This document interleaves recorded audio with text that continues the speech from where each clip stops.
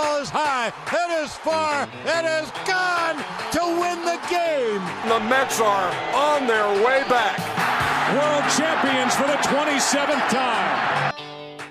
Home plate for all things Major League Baseball. This is the Nosebleeds podcast on WFUV Sports. Welcome into this week's episode of the Nosebleed podcast, WFUV's exclusive baseball podcast. I'm Brian Rabacs. This week, I'm joined by Dan Bartels and Maddie Bimonte. I'll just throw this out here right now. All of our teams, the Mets and the Yankees, are not doing well right now. It's kind of been a struggle in New York baseball as of late, but we're going to take those bad vibes and hopefully not bring them on the podcast this week. Guys, what's up? How are y'all doing this week? Good. I mean, I wish we could say we're playing meaningful baseball games in August, right, Brian? But we're not. So that's that. And Maddie, I think you kind of have the same feeling with the Mets. It's not pretty right now. No, it's absolutely brutal. I've been trying to put out of my mind. I went to a Durham Bulls game last night instead to try to get and they literally were down 5-0 in the first inning, so that was great. So really just really making my week in terms of baseball. So very exciting to see. Down 5-0 after the start of the first inning. Did Luis Severino pitch or no? It honestly seemed like it after watching that. Well, I guess we'll start with the Yankees. I mean, you guys have mentioned the struggle it is with the Mets and everything that's gone on since the trade deadline. It's not that much better in the Bronx right now. The Yankees just lost 2 out of 3 games to the Chicago White Sox. And if you're wondering how the White Sox are doing this year, they just traded everyone at the trade deadline, and they're recently been exposed as a disaster behind the scenes, and they're 22 games below 500. The Yankees, who are competing for a playoff spot right now, just lost a series to them. They lost 2 out of 3, and it's just they're leaving runners on base consistently. It's just been a struggle. They can't drive runners in. So, Maddie, I'll just throw this to you first because I got a lot to say following it, but is this rock bottom for the Yankees? Is this the lowest point that they're at right now? I really don't think you can get much lower than this right now. You have a really, well, first off, you have like last week or the week before the German incident where he's now gone for the rest of the year. Then you have Severino's consistent struggles. Then you have the drama that's going on with Boone and Cashman and whether or not Steinbrenner wants to do whatever he wants to do. And then you are now sitting at a 9% chance of making the playoffs. I really don't think it gets really worse than this at this point. I don't think it's dead in the water, but I think this is a wake up or like you're completely done moment. And I think looking at the Severino start, which Boone is on the chopping block right now. Like these next games count for him. And the questionable decision to not start him in the first inning, I get. But then why not maybe wait until you guys have at least a lead before they start, subbing him back in, because we just saw how that went. Like it wasn't a surprise that he was going to flub out there. So it's just a lot of questionable decisions, I think, on the Yankees' part. And right now, I think they're struggling. Even with Judge being back, things did not miraculously turn around as maybe the Yankees hoped. So I can't see how this is anything but rock bottom right now for them. But again, it's not over until it's over, but they have to seriously make the rest of these games count if they want to do anything. Yeah, I think rock bottom, that's just kind of the way Yankee fans think, not a shot at any Yankee fans. It's just, the world's collapsing, but, we're 3 games above 500, still competing in games. I mean, there's a lot worse situations out there. I think a lot of it with the Yankees goes back to, there's upper management problems. People don't know if Boone's going to be there next year. Everything's going on with that. But I think, Ryan, a lot of it goes back to even last year, right? You have this such great start that the Yankees have, never before seen, on pace to win 120 games at one point. It was really like the Yankees are here, right? The Bronx Bombers. And then, not to a fault of their own, but they don't really get the proper bats that they need, rely more on pitching. And then you come to this year. I mean, they got swept by the Astros. I mean, it's like that's not a slap in the face to wake up and change something within your organization. I don't know what is. Same thing, they run it back like the Mets this year. Nothing really happens, right? So it's a tough situation right now. Rock bottom, I mean, there's been worse teams, but in terms of what you expected from this Yankees team, yeah, it's pretty bad. It's been really bad recently, just really since the All-Star break. I mean, you're losing to teams that you shouldn't be losing to. You lost a series to the Colorado Rockies. You got swept by the Angels, who are dead in the water right now. And you just lost a series to the White Sox, who entered that series with the fourth worst record in Major League Baseball. That's not good. And if you're going to compete the way that you want to compete, you can't lose to those teams. The White Sox in these next couple of weeks, that was like the only soft spot on your schedule. And you weren't able to get the job done. You're leaving 29 guys on base in that series. So you're averaging like 9 runners left on a night. And in the 2 games that they lost, they were 1 for 19 with runners in scoring position. So they can't hit with runners on. And it doesn't help that they're not getting help from their starting pitching as well. Here's what I'll say about Luis Severino. I understand why he kind of has to, or at least had to stay in, because in the last week, you had Herman go down and he's now out for the season. And then Carlos Rodon gets hurt on Sunday. So you lost 2 pitchers in the span of a week. I get it. Severino has to start. But even with it at this point, it's hard for me to say that he can start another game. I don't see a scenario that it can happen. He's literally they're playing from behind every single time he goes to the mound. He had 2 good starts to start the year. Since then, 9.46 ERA. Dreadful. And this is a guy recently who had been really good in the past. So I am struggling to understand it. And I kind of respect what they did, trying something different. I mean, obviously it didn't work, but they thought, hey, he's been really bad in the first inning. Maybe if we put him in the second inning, everything will be different. No, he faced the 4, 5, and 6 batters in the White Sox order, and he got shelled, and he gave up a home run to a guy who has an OPS in the 500s. So Luis Severino might be done. I don't know if they're going to use him out of the bullpen. I don't know what they're going to do with him, but with the Yankees, it's just they're always like playing catch up, and nothing seems to be clicking right now. And they're 5.5 games out of a wild card spot. And you look at their next 9 games: Marlins, Braves. I don't know how that series is going to go. And then the Red Sox. Like, I think if they don't miraculously go like 7-2, I think they're done. But it's just with the way that the rest of August is looking, and then you have to play teams in your own division in September. I'm not liking the Yankees' chances to make a run at the postseason. I don't know about you guys. You can throw your 2 cents in there, but I'm not liking where the Yankees are at right now, to say the least. I genuinely forgot for a second they were playing the Braves. I just don't think 7-2 is going to be an option if like they're playing the Braves and just the way they've been playing. Because to piggyback off of what you've been saying about the White Sox series, they struck out 47% of the time. That's bad. Like, that's so bad. Okay. Like you said, stranding tons of runners, and the White Sox ERA is the 6th worst in Major League Baseball. Like, it's a team that you should have been able to get more comfortable with at the plate and to really get back into it.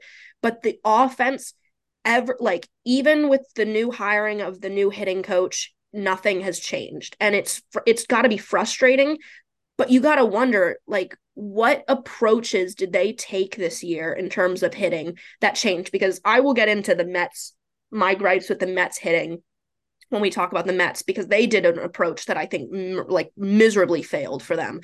And so I'm curious to know what happened in the Yankee side of things to really aggravate this hitting issue, because pitching, you can say whatever you want. Injuries happen, the suspensions are happening, like you lose starters.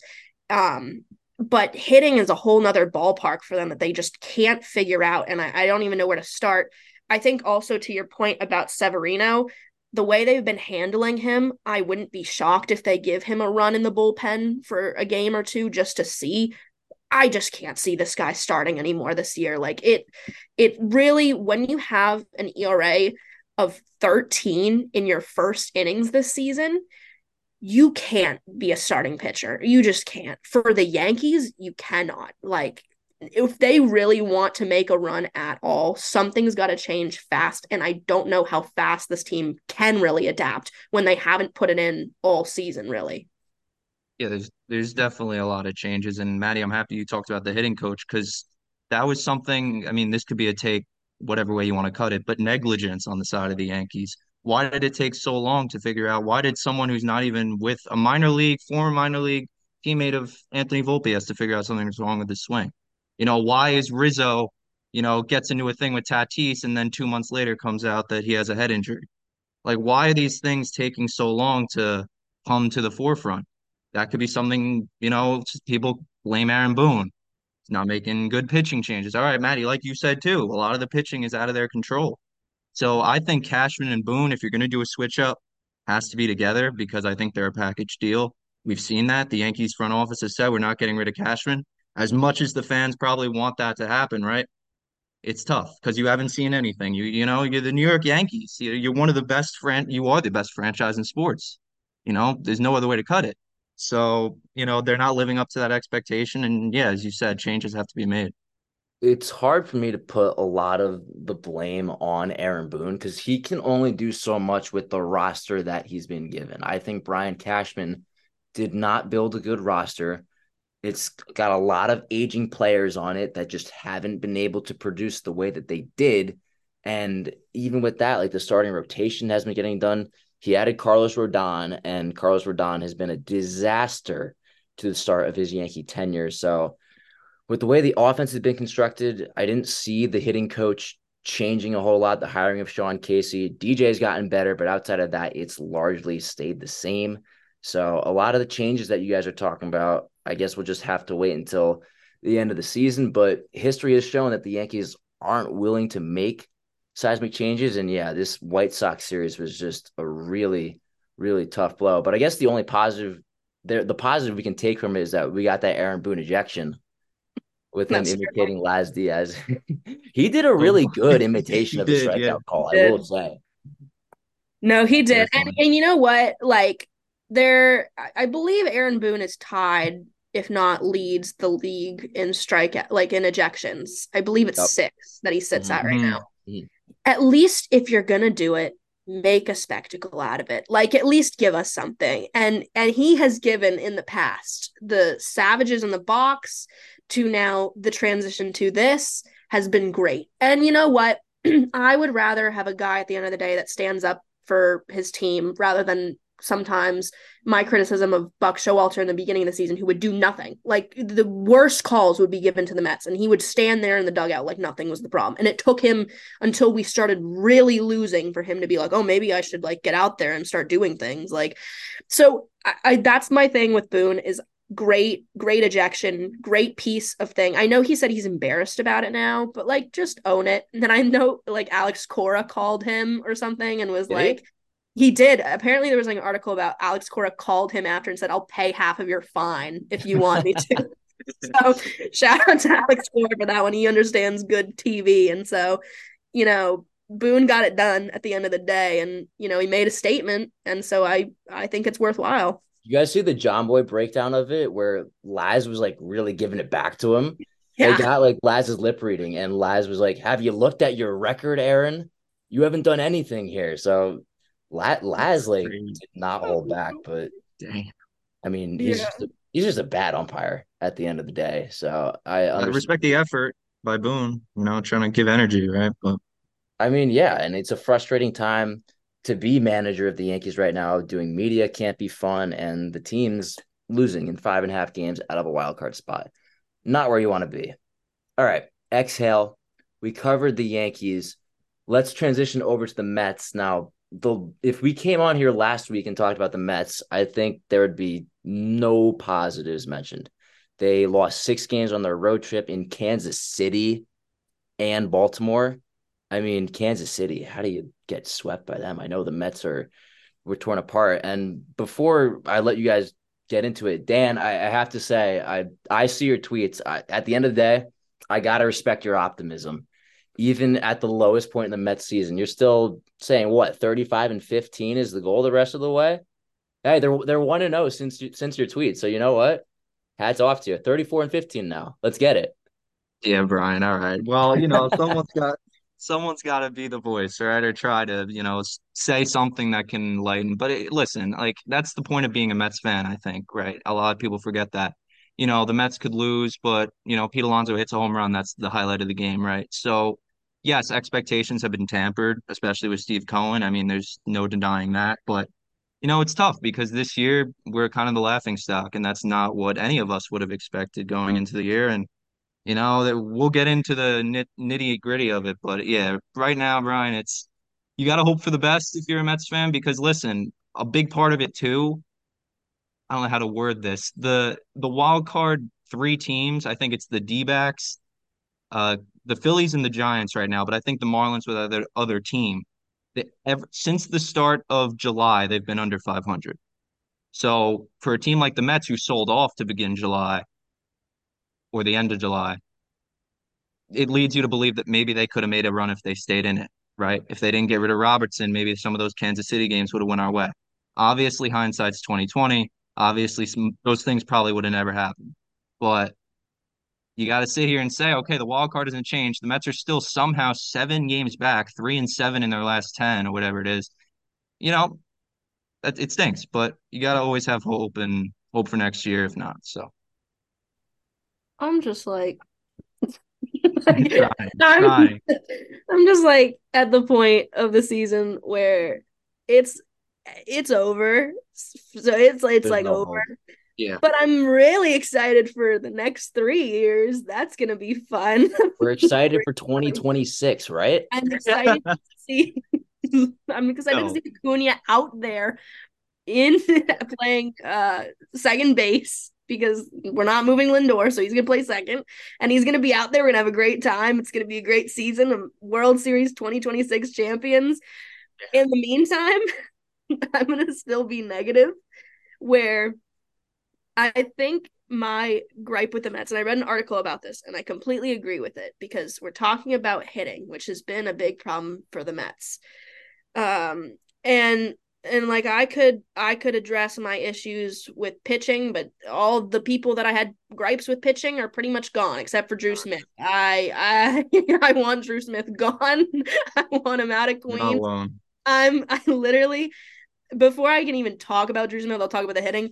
But the my problem with the Mets, and I saw two stats I think were very interesting, where they're 26th in baseball in swinging at pitches inside the zone and 27th at swinging outside the zone. And when they make contact, they're good. But the problem is the mentality this year apparently was they wanted people to be more selective with their hitting. And I think that's a big problem for guys like McNeil, if we're taking him for an example, because he won the batting title. And he comes in this year and he's just not the same hitter. He's not awful, but he's not the same guy he was when he won the batting title. He's a guy who notoriously swings at the first pitch. He's very aggressive with his pitches. It's not the same person we're seeing this year because they're trying to get them to walk more this year. It's like the Vogelback approach. I don't know why we're trying to tell everybody to walk more. Like, I get that you want to work your at bats and you want to improve your hard hit contact and all of this stuff.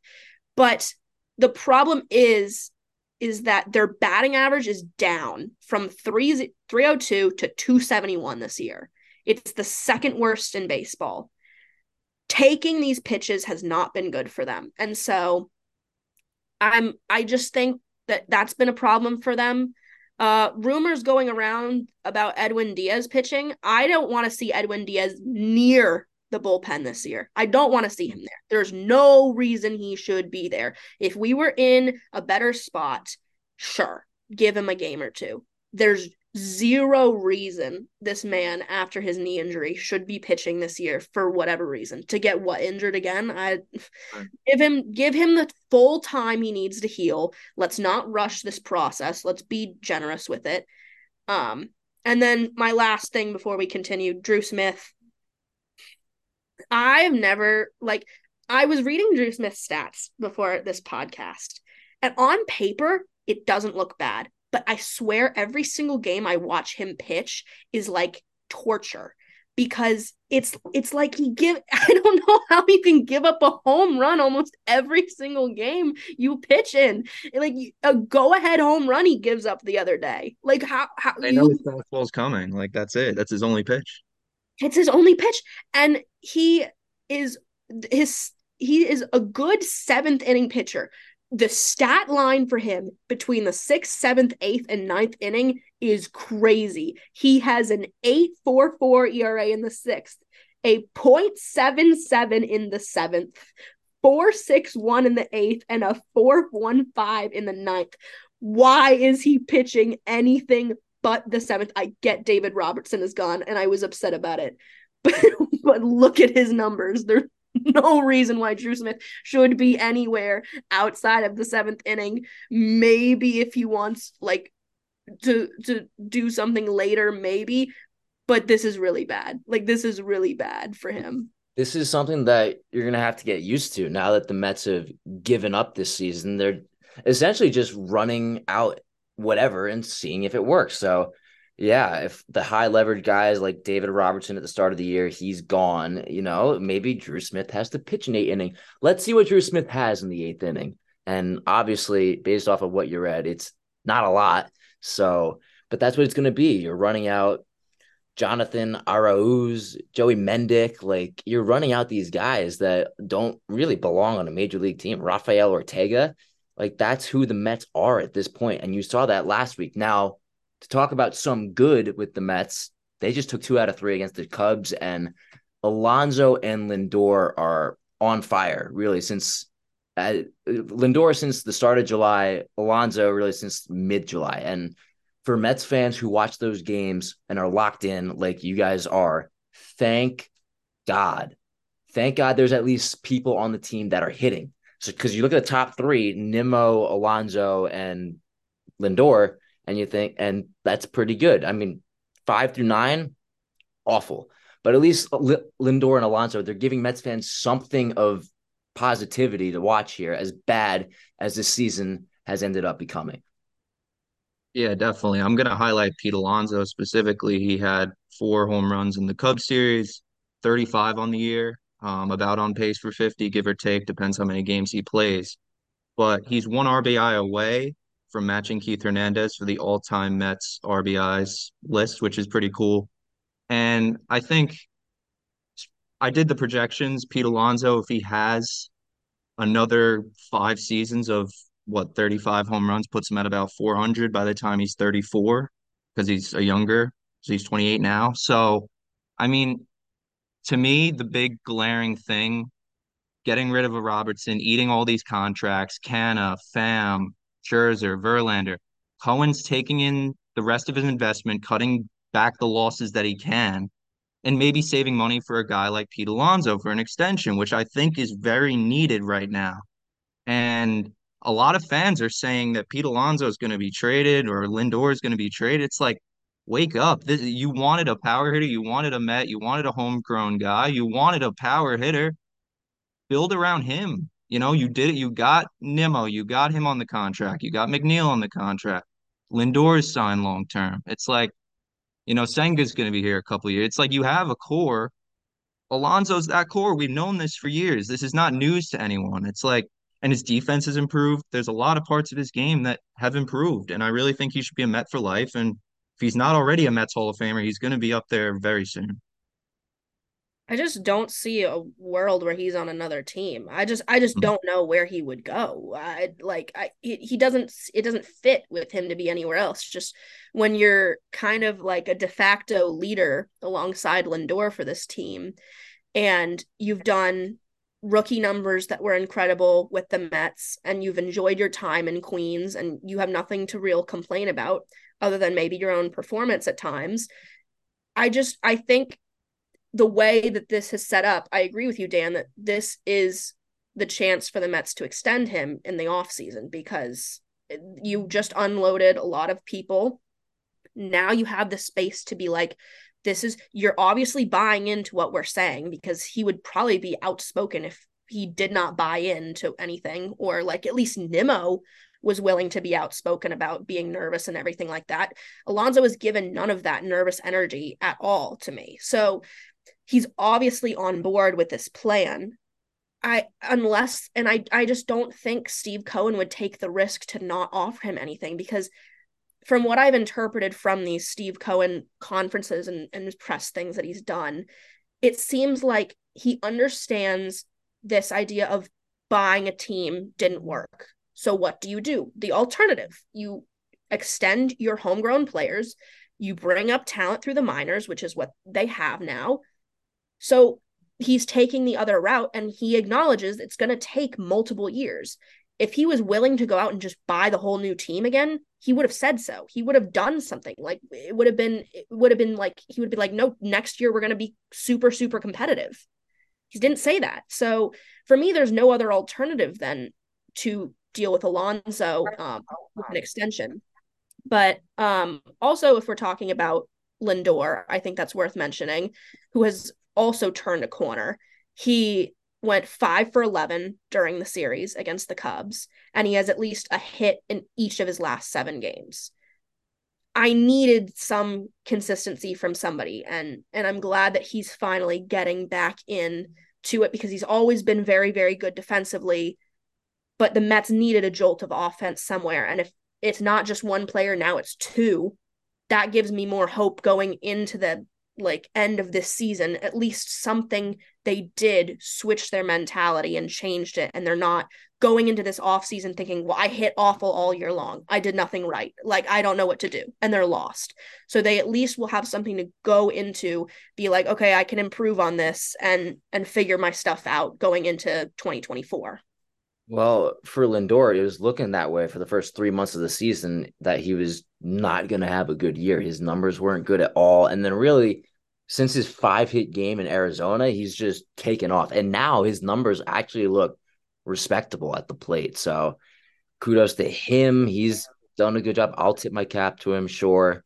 Lindor and Pete Alonso as well. They're going to have to carry the Mets offense the way it stands right now, and the people that they're running out there. And before we move off really quickly, Brett Baty got sent down, and which I thought was really confusing, given that the Mets have given up on competing this year and they know they're not going to the postseason.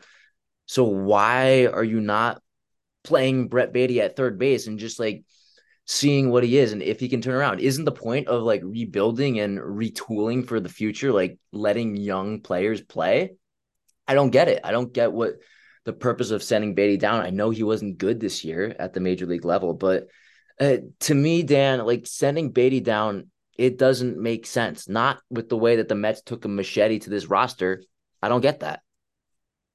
Well, I think having time in the minor leagues, Brian, isn't a bad thing. I mean, you look around the league, Grayson Rodriguez of the Orioles, Jordan Walker of the Cardinals. These guys got sent back down to the minor leagues, and then they came back up and were just fine. So I don't think Brett Baty, he will probably be back this year. There's something I'm going to mention that actually leads me to believe that he might not be. But um, we saw it with Escobar when they got rid of him, the Mets. They were all in on Brett Baty. Now I think, Brian, they just kind of want to see what they have at third base. They think Brett Baty, the big prospect that he was, played last year, the thumb surgery, the home run in Atlanta, the whole thing.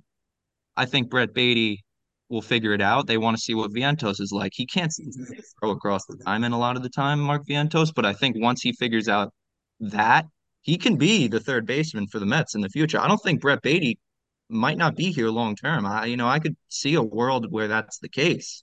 He's already in talks with every single Ohtani thing. Brett Baty's one of the first names, him and Mauricio, right? So I don't know. It's going to be close. We'll see. I think Brett Baty this time will be good for him. But just a note that I wanted to point out, one, since May 9th, he has a 198 batting average, which is also not great. But if he spends the rest of the season in the minors, he'll fall just short of 172 days of service time needed for a full season. So that pushes his free agency back to 2028, 2029 into the offseason of 2029, 20 to 30. So I don't know what the Mets are looking forward to. Again, these things in the future. It could be something that they have a roadmap for. I don't know what Brett Baty's future is with the Mets. Obviously, he should be a Met. I have no problems with Brett Beatty, but what we've seen this year, some things that need to improve that he needs to work out. And I don't think that's a hot take.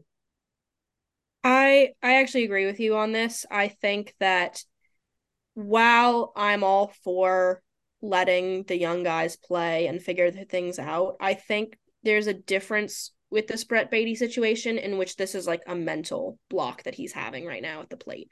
And I don't think letting him play through it is really going to fix it. I think he looks frustrated every time he goes out there. He's making errors defensively.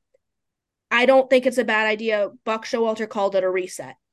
I kind of agree with the reset formula. I think let him finish out in the minors. I think he had a hit today. Correct me if I'm wrong. He did something today that was He had a positive. home run today.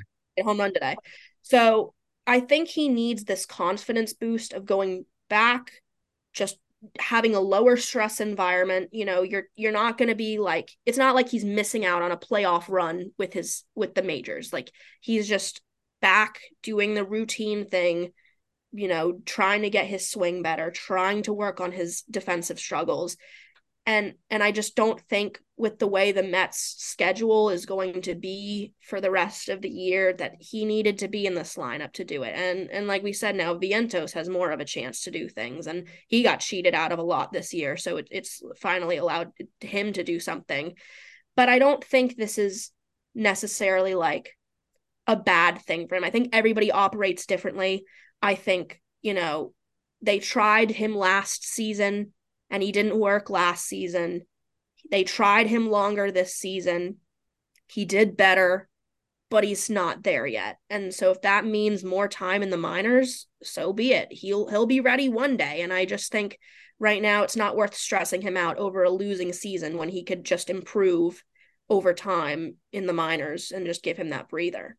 It's And just another quick point on that. The Mets said, I think it was Keith Hernandez. He said during one of the broadcasts, they don't want to get to the point where they're hindering his development, right? And Brian, we talked about early in the year with Volpe. Obviously, it was a certain different case. They were actually competing at the time, but a lot of fans were saying they don't want to hinder Volpe's development when he's at the big league level. I think it was a very similar thing with Beatty. They just ended up making the move. it's just hard for me seeing that the Mets tore it all down. They waved the white flag for 2023, and Brett Beatty's not getting major league at bats. I get the reset and everything, but it's just weird timing that right after you traded everybody and gave opportunities to people who may not normally get opportunities, Brett Beatty gets sent down. Like Danny Mendick's on this roster, so is Jonathan Aruz. Like I keep bringing up those guys, but like Brett Beatty could fill one of those spots, and I don't know. I just think it's weird timing, but I get what you guys are saying, but I still think it's weird. The Mets are in a very weird spot in general right now, but they did win a series, and they get to play the Braves this weekend, 4 games. Woo! How about that? 4 game sweep, Brian, right? Staying optimistic. Hey, next week's episode could be crazy if they get a 4 game sweep going, That's right. but There'll only be 6 games out. there we go. So we'll see about that, but we'll move off from New York baseball. I know the sadness around everything is kind of just tough to deal with. So we'll move on and go out of market here. And I want to bring up the Kevin Brown situation with the Baltimore Orioles. This was crazy. I think most listeners understand what happened. He was reading a stat about the Orioles. So not an opinion or anything, a literal fact on a graphic that the Orioles did not play very well in Tropicana Field in the last couple of years. They lost 15 straight series there. Again, that was a fact. It's not an opinion. It is 100% true. So then he tried to spin it that this year, oh, they've actually done a lot better at Tropicana Field. And CEO John Angelos suspends him indefinitely. And the Orioles, they got a ton of backlash for it. And you know what? Good. This was a crazy move on their part. I hope the Orioles as an organization realize how stupid they look. And the whole suspending of Kevin Brown, I know he's coming back on Friday, but Maddie, ridiculous that he was suspended in the first place. I remember watching the clip and I couldn't believe that's what he got suspended over. Number one, because when you're doing that, a producer approved what he said. Mm-hmm. So it wasn't like he just went out and freeballed whatever he said. Like you said, he read a statistic, that the Orioles won more games at Tampa Bay's Tropicana Fields than the last 3 years combined. Like that was basically the stat. And the comment was backed up by notes, by PR.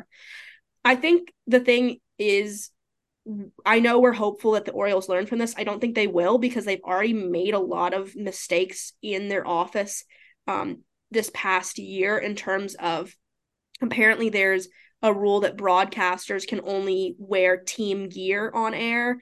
And that got another broadcaster in trouble. That's why Brown filled in on radio at one point because of that incident. Broadcasters have been reprimanded for referencing past Orioles players who are no longer with the team. So I don't think this is like going to be a wake-up call for them. I just think this is like they just have to hide it better. And it's a shame that that's what it's coming to, but I'm so glad to see the fan support when they were cheering free Kevin Brown, and the broadcasters across the league all standing in solidarity with him and showing that he is so talented in his own right. He's called great games. There's no reason why this event should have even occurred in the first place over a real stat that was acquired by multiple people in the organization. Yeah, 100%. I liked how once everyone heard the news breaking, kind of like the whole baseball, even all the broadcasters felt they had to say something. Like, you can't get a pushover on something like that. Like, obviously he did nothing wrong. Just watch the video. It's very, it's right there. And like you said, Maddie, someone had to approve that. And for it similar with the Colin Coward thing. I'm sure you guys saw. It's not very similar, but someone had to approve that, and it got on the air. Like, it's tough, and I'm really happy that the Orioles fans stood up and, backed him up, because, the CEO of the Orioles, who happens to be the owner's son, was the guy who got mad at Kevin Brown. So there's something not right there with what's going on. But again, usually when something like this happens with a broadcaster, it's what we saw earlier in the year with the Athletics guy. I don't know his name, but he said a curse word on the air. Like, that's gonna get you fired. Like, something that you did that's tangible. Kevin Brown in this case did not do anything of that sort. It's just, and it's so weird. Like, you guys have both been to Mets games and covered Mets games, so you understand the whole drill. The stat was apparently in their game notes. Like, Yeah, it was in the PR. Like yeah, you so this wasn't like something that Kevin Brown like went rogue. And again, yeah, it had to get approved. And the other thing that frustrates me so much about it, and this is, I guess, a message to Orioles ownership and John Angelos, if you didn't like the stat that he read, maybe you shouldn't have put a garbage roster on the field and just totally do nothing to compete from 2018 to 2021. Maybe you would have won more games against the Tampa Bay Rays in that span. That's just where the frustration comes to me. I'm glad that he's going to be back on the air on Friday, but I everyone mean, came to his defense, which was awesome. MASN, what, Mid-Atlantic Sports Network? They're a regional network similar to SNY. It puts those people in danger too. They feel like they can't say anything. So it's like it just puts everyone in a bad position. I'm And glad they fixed it, and he's back tomorrow. I was listening to the Michael K show, and Michael K was talking, and he said, like, thank God that New York is the way that it is, because Gary Cohen's really negative about the Mets when they're bad. He never hears anything from Mets ownership. Hey, you can't say that. Michael K is pretty honest about the Yankees when they're not doing well. Nothing. So it's just so odd that there are some places like Baltimore and like Masson where they like this stuff can happen. It's bizarre. And did you hear the kid caster the other day for the Mets? Like no literally way did he. he ripped into the hitting. No Like way. he was allowed to say that on air. And so he was able to like joke around and like talk about the hitting and how bad it was this year. And I think there was everyone was joking online like he's gonna get fired. Yeah. Hope Orioles ownership didn't hear that. And That's right. Gary Cohen also ripped the Orioles. I'm sure you guys saw that. I was like really fired up watching him just come to his defense.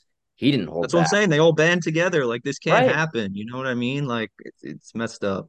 The broadcasting profession, I mean, it's a brotherhood. And again, Kevin Brown did nothing wrong. He read it. So it's different. Like, if he just said, man, the Orioles were a dreadful team in the last couple of years. They just didn't put anybody out on the field that had give them any chance to compete. Different. But no, he read, again, a fact. I don't know how many times we need to stress it. It was a piece of information. How do you get suspended for telling the truth? That was a little truth. So Kevin Brown's going back in the Orioles booth, but this is just such a bad look for the Orioles and the entire ownership. So they have egg on their face right now, and good, because they deserve every ounce of it and deserved every bit of backlash that they got. So hopefully they learn from it, but I don't know how much they're going to change the way that they operate and what they want their broadcasters to do. But we'll end things on a lighter note. Michael Lorenzen of the Philadelphia Phillies last night threw a no-hitter on Wednesday night against the Washington Nationals, and Lorenzen's been really good for the Phillies in his first couple of starts there since they got him from the trade deadline. So always good to see baseball history, but the Phillies, it's a no-hitter for their new trade acquisition and another maybe step in the right direction for Philadelphia this year. But always seeing a no-hitter is great. So Dan, I'll start with you. What were your thoughts on the history witnessed on Wednesday? Well, I'm happy that he did it at home, right? First start for him at home as a Philly. That was really cool. He pitched against Miami, did great, but Lorenzen was a guy they really wanted to go get, a guy that fills, all the molds, can be a long relief guy if they wanted him to be a very flexible guy. Now he's earned the starting position for sure. But 124 pitches. Shout out Rob Thompson for keeping him in that game that long, right? I mean, like you don't see that ever, especially now. But yeah, the most by a solo no-hitter since Mike Fiers, 131 in 2019. The last Phillies no-hitter since this week. That's pretty cool. And then the last no-hitter since Doc did it in the NLDS in 2010. So they've had those two no-hitters. Dominic Smith, the last guy to be retired, thought that was pretty cool. And yeah, and then his changeup too. Just want to talk about that. That was his best pitch in that perfect game, and that was something he's worked on. Something really great pitch for him. I think he said he went back. I don't know if it was mid no hitter or probably the start before, but he had one of the coaches go back to a video 2019. He had a different changeup grip. He threw it, and it ended up working, and it was his best pitch. So Michael Lorenzen made history, and the Phillies 3.5 up. They're rolling. I think the best part about this was it was like fun to watch. Sometimes no hitters are like stressful to watch. This one was really fun, and it all came down to one thing for me. It was his shoes. The man did it in Vans. He wore white SK lows, and this is not the first time that he's done this. He wore high like black Vans when he pitched in Cincinnati. So he is like a long, like Vans needs to give him a brand deal at this point because he's doing a lot. And now they're in Cooperstown, and it's going to be really cool to see them there. Like you mentioned, Dominic Smith flying out center, really just knocking it home for the Nationals. And they had the longest active streak of any franchise without being no hit going into that game. See ya. It was just like honestly everything aligned to be perfect. And then I watched his post-game interview where the commentators asked him, what would your dad say, because his dad had passed away in 2016 and he was all choked up. It was really emotional. Seeing his mom out there in the stands was great. Seeing her cry, it was just, you want events like this to be fun in Major League Baseball. You want to attract people to the sport. And with the ride the Phillies have had with their struggles that they've had with players this year, and they needed a pick-me-up. They really did, and this was kind of just a really good thing for them to happen and a good thing for the sport. And it was also cool to see that it was a one-man no-hitter, because we've had some collective no-hitters this year, but there's nothing better than just a one guy out there doing his job, 124 pitches, and it's just, to me, a great story all around. And you don't see a lot of guys throw 124 pitches these days, but that's what happens when you have a no-hitter going. Give him a little extra leash. And again, his first two starts as a Philly have been really good. He went 8 innings in his first start, gave up 2 runs, and then obviously complete game shutout with the no-hitter to go along with it in his second start. So are the Phillies winning the trade deadline right now? They might be, and they're in a really good spot. They're 3.5 games up in the wild card. They had the first wild card. And if Michael Lorenzen's going to pitch like this down the stretch, they look like they're a shoe-in to go to the playoffs. And I guess no pun intended with the Vans. Yeah. Get those in the Hall of Fame right now. I know they're on the way, so that's really cool and just a really cool moment. And there's a lot of cool stuff going on in Philly right now. I mean, this story with Trey Turner and the year that he's having, and then the fans give him a standing ovation and he homers. Like, there's a lot to like in the Philly with the Phillies right now. And yeah, they're probably not going to catch the Braves, but they look like they're in a good spot to head to the postseason. I think you have to be optimistic about these Phillies, and maybe they have a shot to get back to the World Series. Who knows? But there's a lot going right now with this Phillies team. Yeah, definitely. I mean, just touching really quickly, Brian, you talked about Trey Turner. One of the worst seasons of his career, gets $300 million, very similar to Francisco Lindor a couple of years ago. He's not performing. Philly's upset. He's an emotional person. His mom's crying, the whole thing. And then they decide to collectively, as you said, during that Royals game, stand up, giving him a standing O mid at bat, then cranks a 3-run home run. I mean, what more confidence boost do you need, right? And as you said, I mean, totally changing the landscape. And Turner slashing 238, 291, 378, 11 home runs. Some of the worst numbers of his career. 688 OPS, 660 OPS.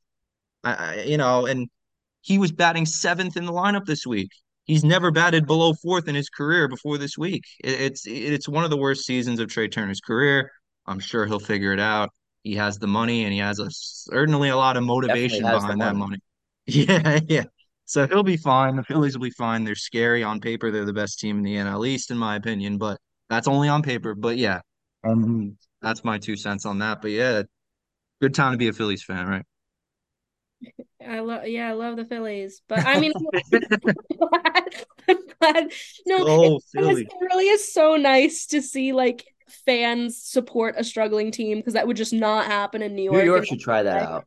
New York should try that out, but that's why Philly is the city of brotherly love, and Bro. so that is why it works out for them, not for us. But no, it just is all around touching. Like to see the billboard that Trey Turner put up, Yeah. thanking the fans, doing everything he can just to help, and the fans obviously being receptive because they know what this team can do. Like they're a very good team when you look at them, and I think they have a lot of grit and a lot of just talent, and I don't count them out ever now whenever I've watched them because of how good they are. So I think the fans realize that, and they know that their players are loyal to the team. They care about this team. They want to succeed, and I think that shows with the fan base, and they're really happy to see it. And so be it. They have a lot of potential, and I still see this potential lasting them for a while. Guys, we covered a lot today. We had a lot to go through with New York and then the Kevin Brown stuff, and the Phillies are throwing no-hitters, but I think we're going to have to end it here today. We got through a lot, and this was a pretty long episode too, so proud of what we're able to do. If you want to listen to Nosebleeds, you can find it on Spotify, on our website, or wherever you get your podcast. But that's going to do it for us today. From Maddie Bimonte and Dan Bartels, I'm Brian Rabacs, saying thank you for listening to this week's episode of the Nosebleed Podcast, a production of WFUV Sports.